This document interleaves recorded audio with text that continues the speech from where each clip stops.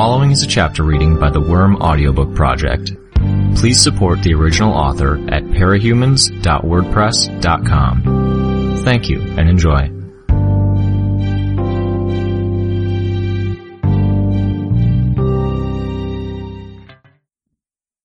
August 20th, 1986. She was being poisoned by people with smiles on their faces. She hated those smiles. Fake. Pretending to be happy. Pretending to be cheerful. But she'd spent enough time here to know that her friends and family would be crying the second they thought they were out of earshot. The strangers had a wariness that spoke to the inevitable. The older they were, the more reality seemed to weigh on them. Somewhere along the line, they had stopped telling her that the chemotherapy would make her better. The smiles had become even more strained. There was more emphasis on making her comfortable, less explanation of what was going on. So when her mother came in to check on her, bringing the mug of heated chicken broth, she pretended to be asleep. She hated herself for it, but she couldn't stand the lies, the fakeness. If it wouldn't have given her away, she would have winced as her mother sat down by her bedside. It meant she might be staying a while. "Becca," her mother murmured from behind her, "you awake?" She didn't respond. Keeping her breathing steady, she tried to breathe through her nose so the sores that filled her mouth wouldn't sing with pain at the contact with the air. Her mother ran one hand over her head, her hair mostly gone, and the contact was uncomfortable to the point that it was almost painful. "You've been so brave," her mom whispered. So quiet she was barely audible. "I'm not brave. Not at all. I'm terrified. I'm so frustrated I could scream." But she couldn't. Everyone had painted her as being so courageous, so noble, and peaceful in the face of the months of treatment. But it was a facade, and she'd passed the point of no return. It was too late to break composure, too late to stop making bad jokes, faking smiles of her own. She couldn't complain or use her mother's shoulder to cry on, because everyone would fall apart if she did. She was their support. "My little superhero," her mother said. Rebecca could feel her mother's hand on her bare scalp once more. She wanted to slap that hand away, yell at her mother. "Don't you know that hurts? Everything hurts." "You've been trying so hard. You deserve better." And just like that, from the tone and the word choice, Rebecca knew she was dying. She felt a mixture of emotions. Relief, in a way. It would mean the chemotherapy could stop. She would stop hurting. There was anger, too. Always some anger. Why couldn't her mother just tell her? When would they get up the courage to deliver that news? Apparently not tonight. Rebecca heard the scrape of the chair moving as her mother stood, and the muffled footsteps as she retreated down the hall. Tears had been harder to come by since the chemo had started. Most days her eyes were red and itchy, her vision blurry, too dry to cry, but it seemed this occasion deserved them. For a long time she lay on her side staring out the window at the cityscape of Los Angeles, tears running sideways down her face, across the bridge of her nose, and down to her ear, soaking her pillow. There was a sign that caught her eye, because it was so bright a yellow against its immediate background of blues and dusky purples, the classic logo of a fast food restaurant. It struck her that she would probably never get to eat there again, never get a special kids' meal with the dinky plastic toy that was meant for kids 10 years younger than her. She'd never forget about the toy afterward, letting it clutter the top of her dresser along with the other colourful trinkets and keepsakes. She'd never get to read the third book of the Maggie Holt series, or see the movie they were making of the first book. She'd never have a real boyfriend. It was dumb, but those stupid trivial things hit her harder than the idea that she'd never see her family, her friends, or her cats again. The steady tears became sobs, and her breath hitched, making her entire chest seize in pain. The involuntary clenching of her empty stomach was twice as bad, and she started to think that she might need to throw up, or dry heave. Experience told her that that would be worst of all. She started moaning without realizing it, quiet and drawn out, trying to replace those painful lurching sobs with something else. "Do you need morphine?" The gentle voice startled her, interrupting both the moans and the sobs. Morphine wouldn't help the most basic, terrifying, inevitable reality she faced. She shook her head. There was a whispering. "I'm going to increase the drip just a little, Rebecca Costa Brown." "Who?" Rebecca stirred, turning around to see who was speaking. A black woman, with long hair and a doctor's get-up, was messing with the IV bag, but no name tag. And there was a teenage girl with pale skin and dark hair standing behind her, wearing knee-high socks, a black pleated skirt, and white dress shirt. You're not one of my doctors. No, Rebecca, not yet, the woman replied. Quietly, Rebecca answered, Are you one of the doctors that takes care of people that are dying? The woman walked around to the end of the bed. The teenager stayed where she was. Rebecca gave the girl a nervous look. She was staring, her expression placid, hands at her side. Who are you, then? Shh! Lower your voice. It would be a shame if the nurses happened to come by and eject me. So, Rebecca started, making a conscious effort to speak more quietly. You're not supposed to be here. No, the woman replied. Rebecca closed her mouth. She could feel the effect of the morphine. If nothing else, it was helping ease the uncomfortable sensation where her stomach had been cramping. Her skin feeling raw against the stiff hospital sheets. She didn't know what to say, so she fell silent again. To answer your question, I'm a doctor, but not one that works in this hospital. I'm more of a researcher and a scholar than anything else, and I came to make you an offer. Shouldn't my mom be here for this? My mother makes all my decisions. Normally, yes, when dealing with a minor, but this is a private deal, just for you. I don't understand. You've heard about the superheroes on the television? Yeah, there's like a bunch, 20 or something.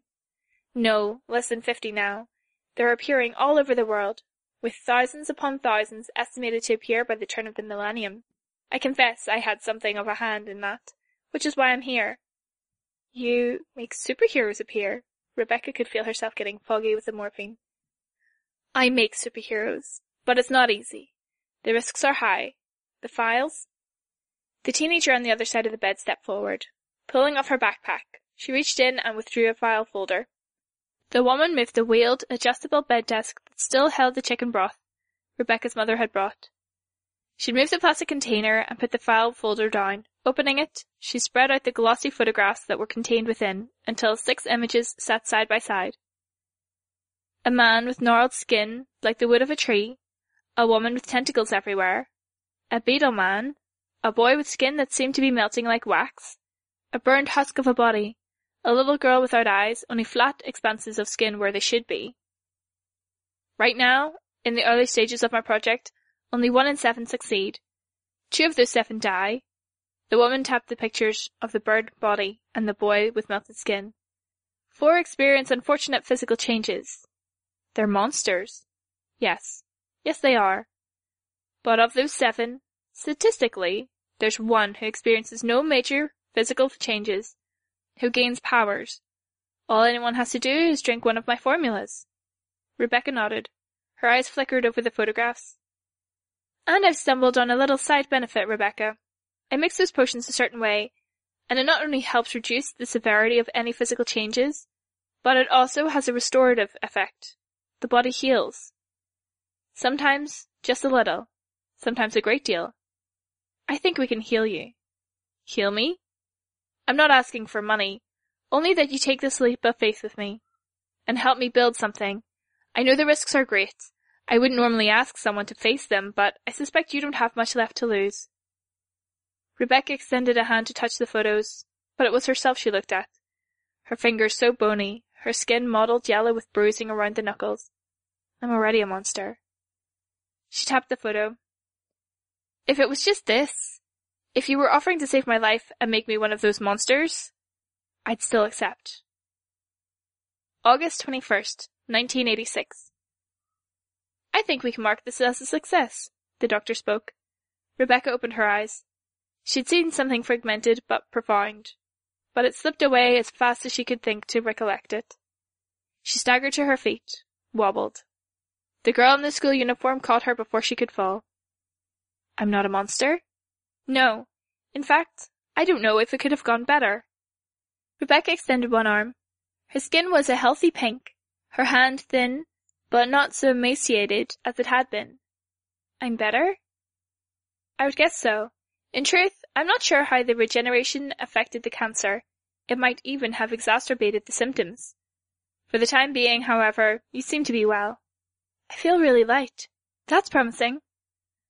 Rebecca allowed herself a smile. Letting go of the girl's hand, she could stand under her own power. Everything around her appeared sharp.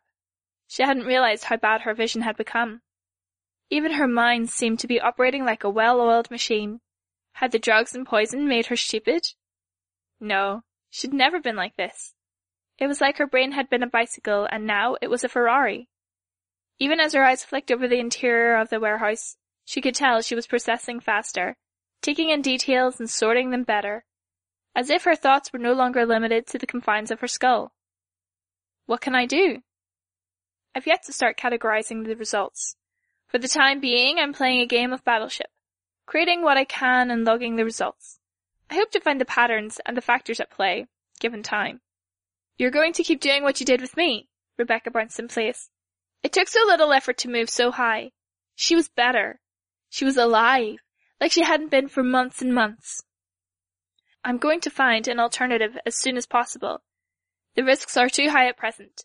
You can understand that what I have is valuable, and every time I approach a potential patient, I face the possibility that I'm going to be exposed.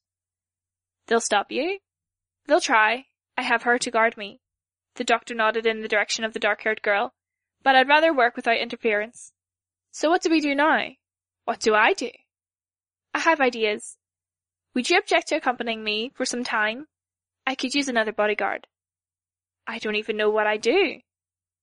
Nor do I, but I think it would be a bad idea for you to return home. Rebecca stared down at her hands, clenched and unclenched them. What would her parents say? What would the doctors and nurses say? She walked across the empty building. By the time she reached the other end, she was floating. Her feet not even touching the ground. She set her hands on the wall, dragged her fingertips through the concrete, then crushed it in her hands. It should have ruined her skin, left scrapes or torn her fingernails. Short as they were, but it hadn't. I used to be a shadow of a person, barely there. Now I'm something more in every way. When she turned around, the girl in the school uniform was whispering in the doctor's ear. The doctor spoke. 2 years. Then you decide if you want to stay. Rebecca looked down at the concrete dust that had settled in the lines and folds of her hands, met the doctor's eyes, and nodded. May 1st, 1988. Alexandria, the doctor called. Alexandria waited patiently as Contessa adjusted her cape, then strode through the door. The doctor was there, of course. Professor Manton, too. The boy with the math powers was there, standing next to a boy who was staring off into space. She's young, Legend said, sizing her up. She's also one of my best yet, the doctor said. I've heard of her, Hero said. Los Angeles? Alexandria nodded. He took down Strongarm and Mongler. It was impressive, he said. Thank you. The doctor spoke. She's as strong as any parahuman we've recorded. Flies at speeds that match your own Legend. Near-perfect memory retention. Accelerated, processing, and learning. Legend gave her another serious look. She wore a black costume with a skirt, knee-high boots, and elbow-length gloves. A heavy cape flowed behind her. Her black hair was held back, out of her face, by a metal visor that covered the upper half of her face. It's more typical for heroes to wear brighter colors, he said. It conveys a more positive image. His own costume was a testament to that philosophy, blue with flames and lightning stencils in white. Black's more utilitarian, the doctor said. Harder to see in the dark. And it's easier to get the blood out, Alexandria added. Legend frowned. Do you get a lot of blood on your costume? I hit really hard, she said, deadpan. He didn't seem to appreciate the humor. It didn't matter. Okay, Hero said, folding his arms. Well, it's nice to meet you, Alexandria, but I'm not sure I see the point of this, Doctor. You each committed to assisting my enterprise in exchange for the powers I could grant. Yeah, Hero said. Now I have 2 things I'd like you to consider. The first is, well, you could consider it a new arrangement. All right, I can keep an open ear, Legend said. Idolian and Hero nodded in agreement. What's your proposal? It's not my proposal. Alexandria? Alexandria felt her heart skip a beat as the 3 heroes turned their attention to her, but she kept her emotions from her face. This room, I would agree, contains the most powerful parahumans in the world, Scion accepted. The good you accomplish is undeniable. Even if villains outnumber the heroes, powers have come to benefit the world in the long run. A golden age, if you will. Legend nodded. But we know the trigger events tend to produce damaged, disturbed, and unbalanced individuals. Any traumatic event will do that, and a trauma punctuated by the acquisition of superpowers is going to leave a lasting impression. Trigger events will produce more villains. We know this. The doctor cut in. And I'm producing more heroes than villains. For now, the proportion favors us, and you've been able to keep the criminal element in line, for the most part. But even as I expand my operations, I have come to the realization that I can only produce so much, and the rate of parahuman growth is expanding. The next 20 years are projected to produce a total number of 650,000 people with powers worldwide. Alexandria spoke. I've looked at the numbers, at the growth, the trends, checked and double-checked them. Even if the rate decreases, we're going to be outpaced, and we're going to get outpaced hard. The people with trigger events will outnumber the doctor's clients, and we'll wind up with 3 to 10 villains for every hero that steps forward.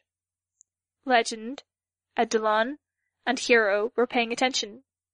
The doctor spoke. Alexandria and I have discussed this at length. A recurring worry is that as much as I've been able to gift you 3, you 4, with exemplary abilities, we could see other threats of comparable power. Is there any evidence of this? Hero asked. You have explained how you create the powers, but what you said leads me to believe you're producing something purer than what everybody else gets. Purer? Perhaps.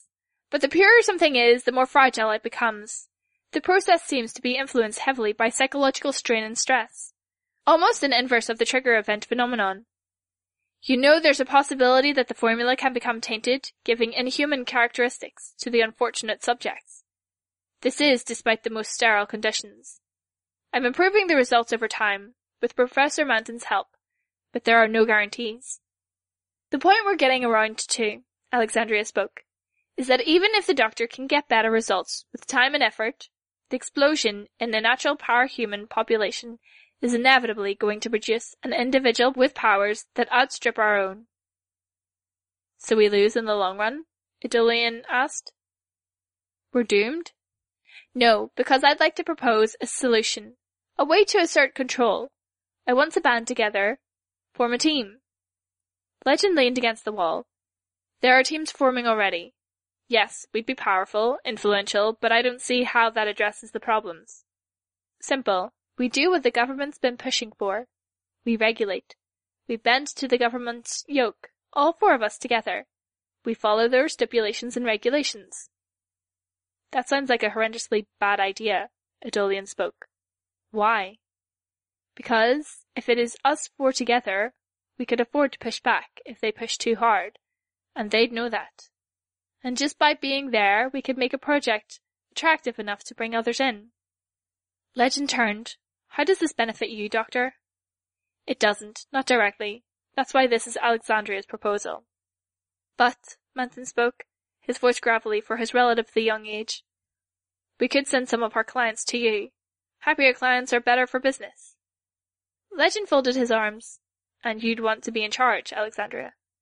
No, I think you or Hero would be a better choice, to portray a kind face and a positive image. You 2 wear the colorful costumes. Not Eidolon? Hero asked. He's too powerful. Not saying that either of you aren't, but we wouldn't be able to convey the impression that it's the government in control of the heroes if it was Eidolon front and center. Legend nodded. You've given this a lot of consideration. More than a little, Alexandria admitted. I have an 8-stage plan to incorporate parahumans into society. I've also researched and developed plans of marketing and monetizing capes. America is the most powerful country in the world, and it is a capitalist nation. First and foremost, we'll use that. Seems to be getting away from the idea of doing good deeds for the sake of doing good deeds, Eidolon said. It is, but that's inevitable. The post-baby boomer generation is growing up. Couple that with the explosion in parahuman numbers, and this situation threatens to get well out of control. We need structure and organization if we're going to keep things intact. There's no guarantee your plan will survive contact with government, Legend said. There's one guarantee. What's that? I'm estimating that it will take at least 5 years to establish this plan nationwide. In that span, we'll start with only a few groups in the largest cities. We'll gradually and gratefully accept involvement and oversight from government and law enforcement. We'll also create a subgroup for minors with powers so we can strictly structure their environment and development. Those are the key points. That gives me time to address your doubts. Again, how? I expect we'll be able to employ the remainder of the plan, the each-stage integration of parahumans with the public, because I will be in a position of power in the government. I, my civilian self, can be in charge of the government-sponsored superhero teams within 8 years. There's too many holes in that plan. People will wonder why Alexandria and your secret identity aren't in the same place at once. There's more than one solution to that. For one thing, I can work faster and better than my unpowered peers.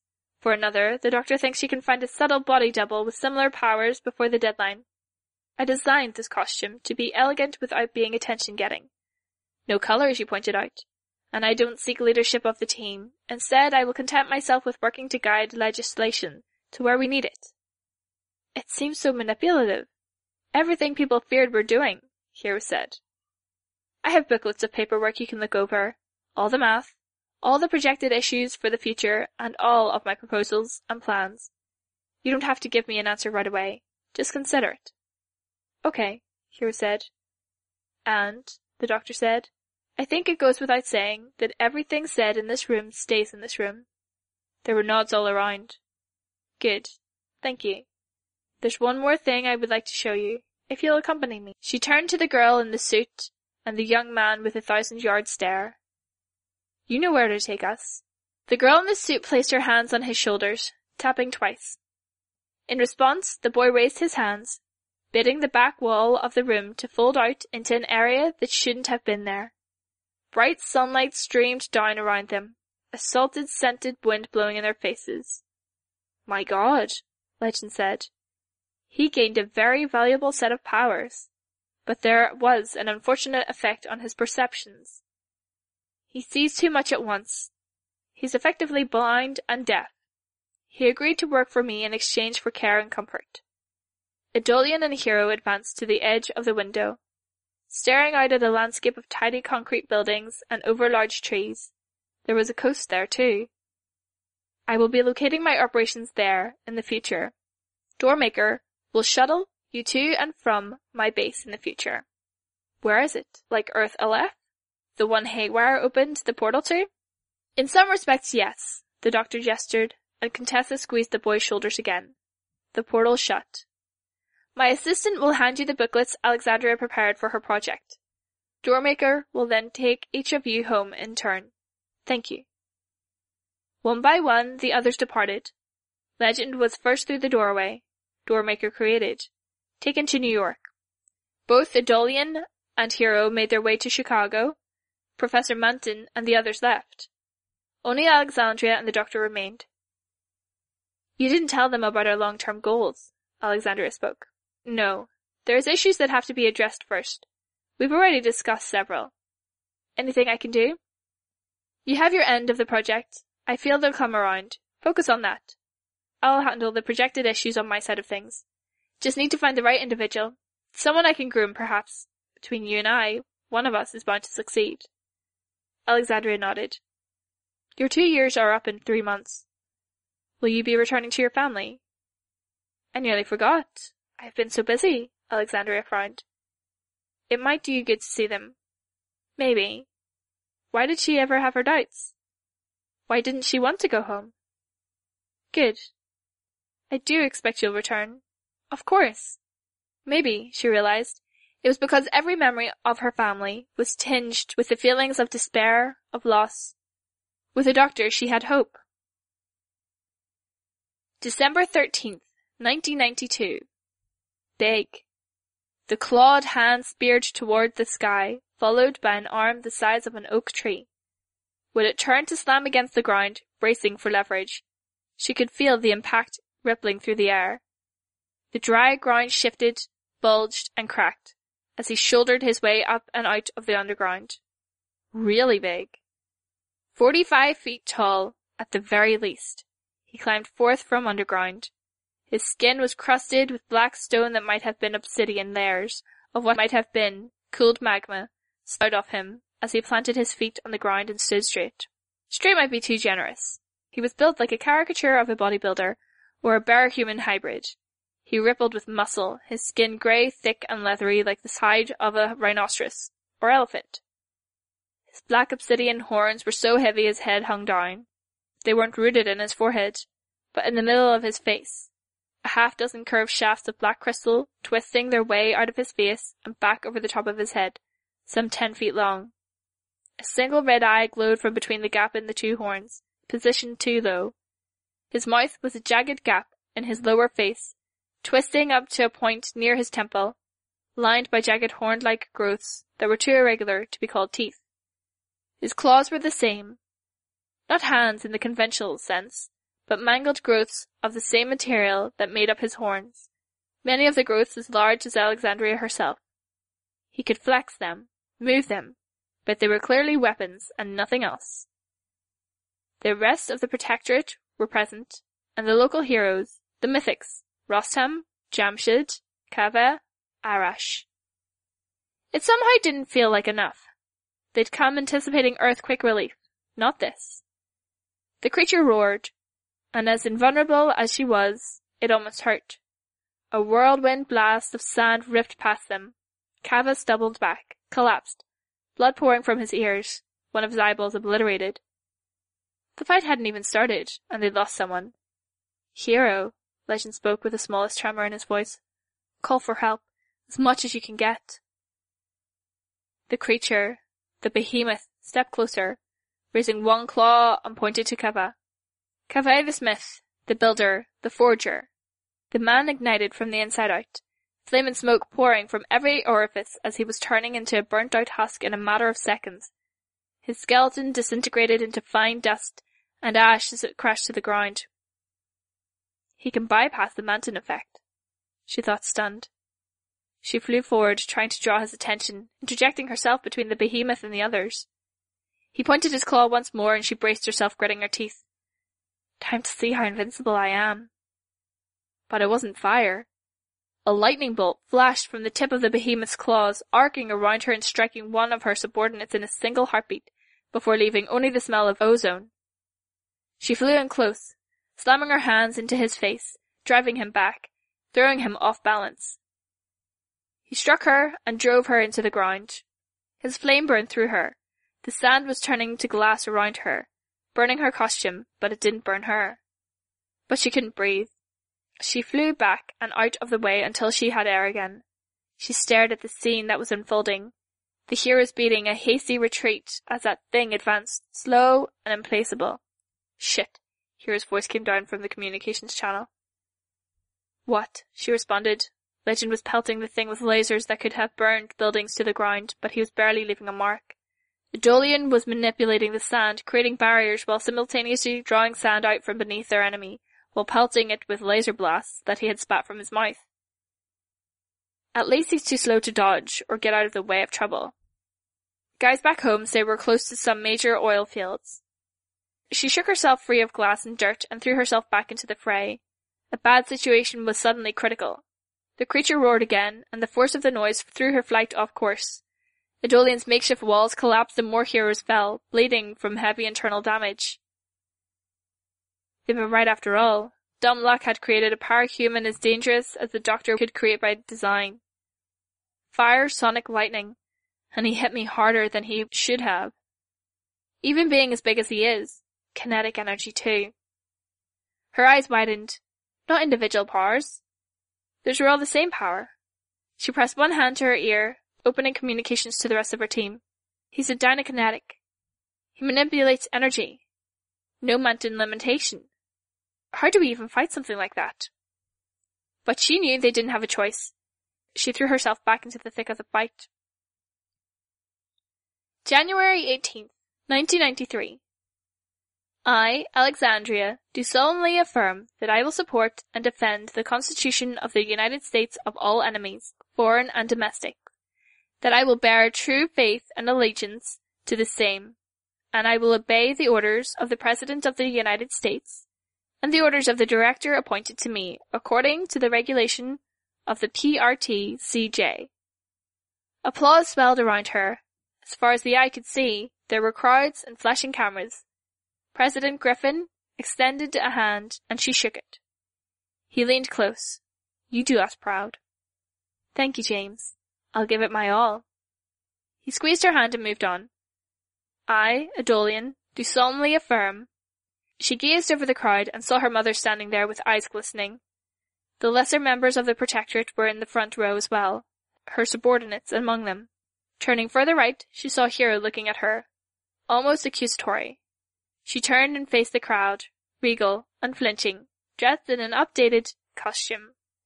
Ladies and gentlemen, the Vice President spoke into the microphone. Let me introduce the founding members of the Protectorate of the United States of America. Invincible as she might be, she thought her heart might burst as it swelled with pride. The crowd cheered with such force that the stage shook. September 15th, 2000. Alexandria and Hero were the last to arrive on the scene. Entering through the window, Legend pressed one finger to his lips. We've got her cornered? Hero whispered.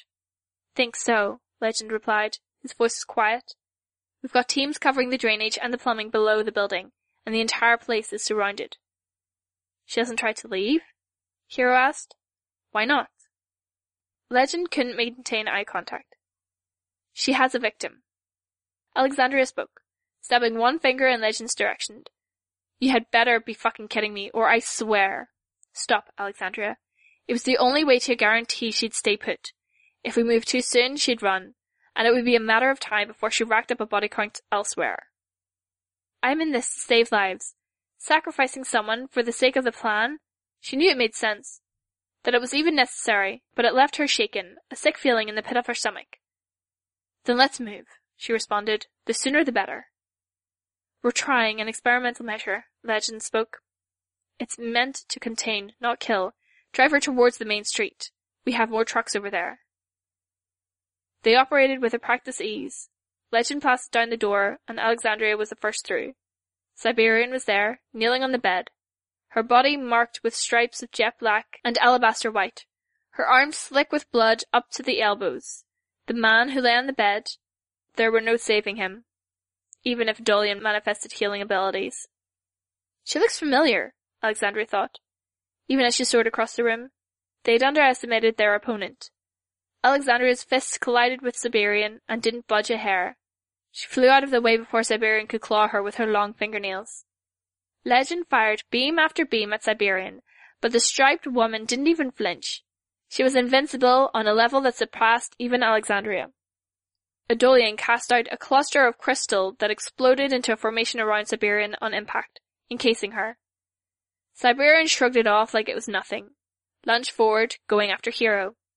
Alexandria drove to intervene to guard her teammate, but Siberian was faster. She reached Hero first, her hands plunging through his chest cavity. When she pulled her arms free, she nearly bisected him. Adolian screamed, flying close to scoop up the two pieces of Hero, carrying them outside. Siberian leapt after them, missed only because Legend had shot his comrades with a laser to alter their trajectory. Their enemy plunged to the street, landing on both feet as though she were light as a feather. The ensuing moments were frantic. Filled with screamed orders and raw terror, Alexandria chased Siberian to try and scoop bystanders out of the way to catch the PRT vehicles that Siberian flung like wiffle balls. And they were losing. Adolian was trying to heal Hero, to teleport people out of danger when Alexandria and Legend proved unable, and changing up his abilities every few seconds to throw something new at Siberian, in the hopes that something would affect her. She waded through zones of altered time, through lightning storms and force fields, tore through barricades of living wood and slapping against a projectile so hyperdense that its gravitational field pulled cars behind it. Alexandria moved in close, hoping to stop Siberian, to catch her and slow her down. Saw Siberian swing, pulled back out of the way. Her visor fell free, clattering to the ground. Then she felt the blood. Saw in her one remaining good eye the chunks of her own face that were falling to the ground around her. Bouncing off her right breast, the the spray of blood. It had been so long since she had felt pain. Legend called out the order and buried her in containment foam, hiding her from sight. September 16th, 2000. Alexandria sat in the hospital. Adolian's healing had only been able to do so much. She held a glass eye in one hand, the remains of the other eye in the other. She looked up at the doctor. "William Manton?" The doctor nodded. "How? Why?" "I don't know what predicated it. His daughter's in our custody. One of our failures." He gave his daughter the formula, without the usual preparations and procedures? I suppose he thought he was qualified to oversee all that, despite my strict instructions that staff weren't to partake. Or he had other motivations. It could have been a gift from a father trying to buy his daughter's affections. Or her forgiveness. Alexandria looked down at the glass eye, then back up at the doctor. The doctor's eyebrows were raised, in uncharacteristic surprise. "Did you see anything suspect?" "No. I only met his daughter twice, and it was brief. Her father wasn't around. But I know the divorce between Professor Manton and his wife was pretty bad, as those things go. He was angry. Maybe did some things he regretted." The doctor sighed. "So that was him." "Almost certainly. He gave his daughter one of our higher quality formulas, and she couldn't handle it. When he realized what he'd done, realized that he couldn't hide it from us, he took one formula for himself and fled. I didn't know what it had done to him until tonight. The resemblance between Siberian and Manton's daughter is subtle. But it's there, and the footage from Hero's helmet camera has been run through every facial recognition program I could find." "What did Legend, Adolian, and—" Alexandria stopped when she realized that she'd been about to say Hero. "What did they say about Manton?" "They don't know. I suppose we should tell Adolian. He reacted badly when his powers informed him of our other further plans and projects." Alexandria hung her head. "How do we stop him? Manton, if he's transformed into that?" "The sample he took, F1611. It tends to give projection powers. I suspect his real body's unchanged, but I'm wondering if we shouldn't leave him be." Alexandria stared at the doctor wide-eyed. "Why?" "So long as he is active, people will be flocking to join the Protectorate." Alexandria slammed her hand on the stainless steel table beside her cot. Silence rang between them in the wake of the destruction. "I will not condone the loss of life for your ulterior motives. I will not let monsters walk free, to profit from the fear they spread." "You're right," the doctor said. "I must be more shaken by Manton's betrayal than I'd thought. Forget I said anything." If Alexandria saw a hint of falsehood in the doctor's body language, she convinced herself it was the strain of one eye compensating for the job she'd used to perform with two. "You realize what this means, don't you?" the doctor asked. "That we're no longer doing more good than evil?" Alexandria replied, bitter. "No. I still feel we're working for the forces of good. Manton was a selfish man, unhinged, the exception to the rule." Alexandria couldn't quite bring herself to believe it. "No, this means we simply need to step up our plans. If we're going to go forward with the Terminus project, we need to advance the overall efforts of Cauldron. And we need the Protectorate effort to succeed on every count." "Or we need your project to work out," Alexandria replied. The doctor frowned. "Or that. We still have to find the right individual. Or make him." April 10th, 2008. Mortars, bombs, and air-to-ground missiles rained down around her. It had been a decade and a half since she had really felt pain, and she still couldn't help but flinch as they struck ground in her immediate vicinity. Still, she continued walking. Her cape and hair fluttered behind her. Two people lay face down on the edge of the street, a teenage boy and girl holding hands. She knelt and checked their pulses. Dead. But she could see others. She quickly strode over and kneeled by a young man. His stomach was a bloody mess, and he was gasping for every breath. "Tu gustaría livar?" she asked, in the local's Anglo-Spanish pidgin. "Do you want to live?" His eyes widened as he seemed to realize she was there. "Eres encara enao?" "No," she replied. She brushed his hair out of his face with one hand. "No, an angel." not an angel. Levar. He breathed the word before slumping over. She swept him up in her arms, quickly and carefully, keeping an eye out for any falling mortars. She quickly ascended into the air. She was at the cloud level when the door opened. She stepped into the brightly lit corridors of Cauldron's testing laboratory, and strode down to the cells. 30 cells filled with subjects. 31 now. The cells didn't appear to have doors, but the individuals were all too aware of the dangers of stepping beyond the parameters of their cells, or of trying to harass Alexandria as she strode by. Only 2/3 of them were monstrous, affected by the formulas. Others would go free with alterations to their memories. Some would have fatal weaknesses inserted into their psyches, reason to hesitate at a crucial moment against a certain foe. But they would be alive. That was the most important thing. They had been destined to die in places where the wars would never stopped, or where plague was rampant, rescued from the brink of death. Entering one cell, she brushed the hair from the young man's face once more, then propped him up while she administered the sample the doctor had left for her. She stepped back while he convulsed, his wounds filling in, his breathing growing steady enough for him to scream. His eyes opened and he stared at her, wide-eyed, still screaming, as sensations returned to him and pain overwhelmed every sense. "It is okay," she said in his language. "It is livo. It's okay. You're alive." She forced herself to smile as reassuringly as she could. So long as they lived, they could have hope. Living was the most important thing. And here I am, administering poison with a smile on my face. She turned and walked away. June 18th, 2011. "I guess we have another unanswered question on our hands," Adolian said. Legend sighed. More than one. William Manton and his link to Siberian. The tattoo on his right hand, our end of the world scenario, and the role Jack plays as the catalyst. Too many to count.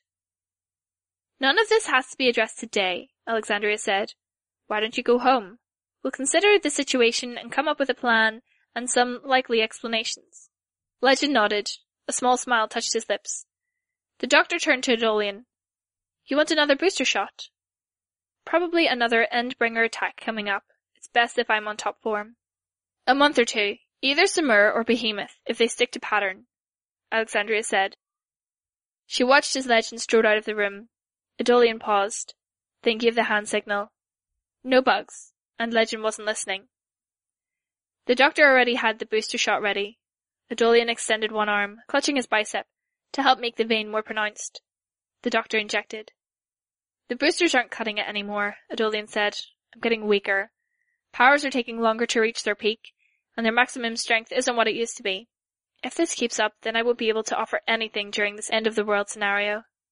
"We'll find a solution," the doctor said. "You were too calm," Adolian spoke. "I was worried you'd miss my warning." "Very clever, burning the words into the paper in front of me. Thank you. Was I convincing?" "You managed to feign skepticism over this apocalypse scenario," Alexandria spoke. "Well, that's the most important thing," the doctor spoke. "He's suspicious.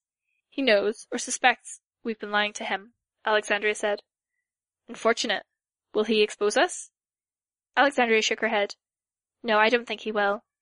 But he may distance himself from us to lower the number of opportunities we have to see his doubt for what it is." "We'll manage," the doctor replied.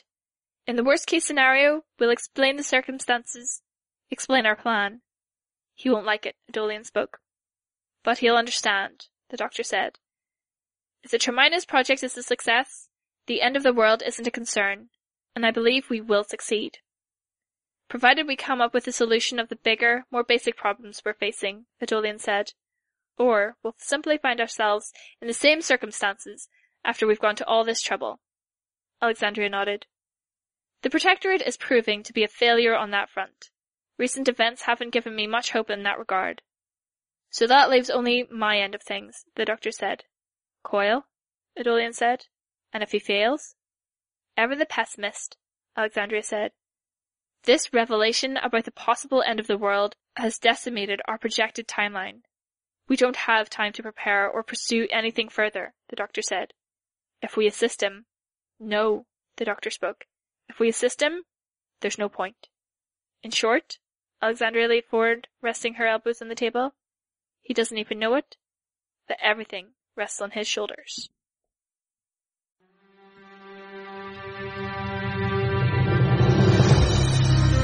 Hi, this is Meg. You just finished listening to a chapter from Arc 15, Colony, from the web serial Worm by J.C. McCrae. This production is brought to you by the Worm Audiobook Project. If you would like to know more about us, or to volunteer your own services, please check us out at audioworm.rain-online.org. You can download or listen to every chapter directly from our site, or you can find us on iTunes or any podcast app under Worm Audiobook. Thank you for listening.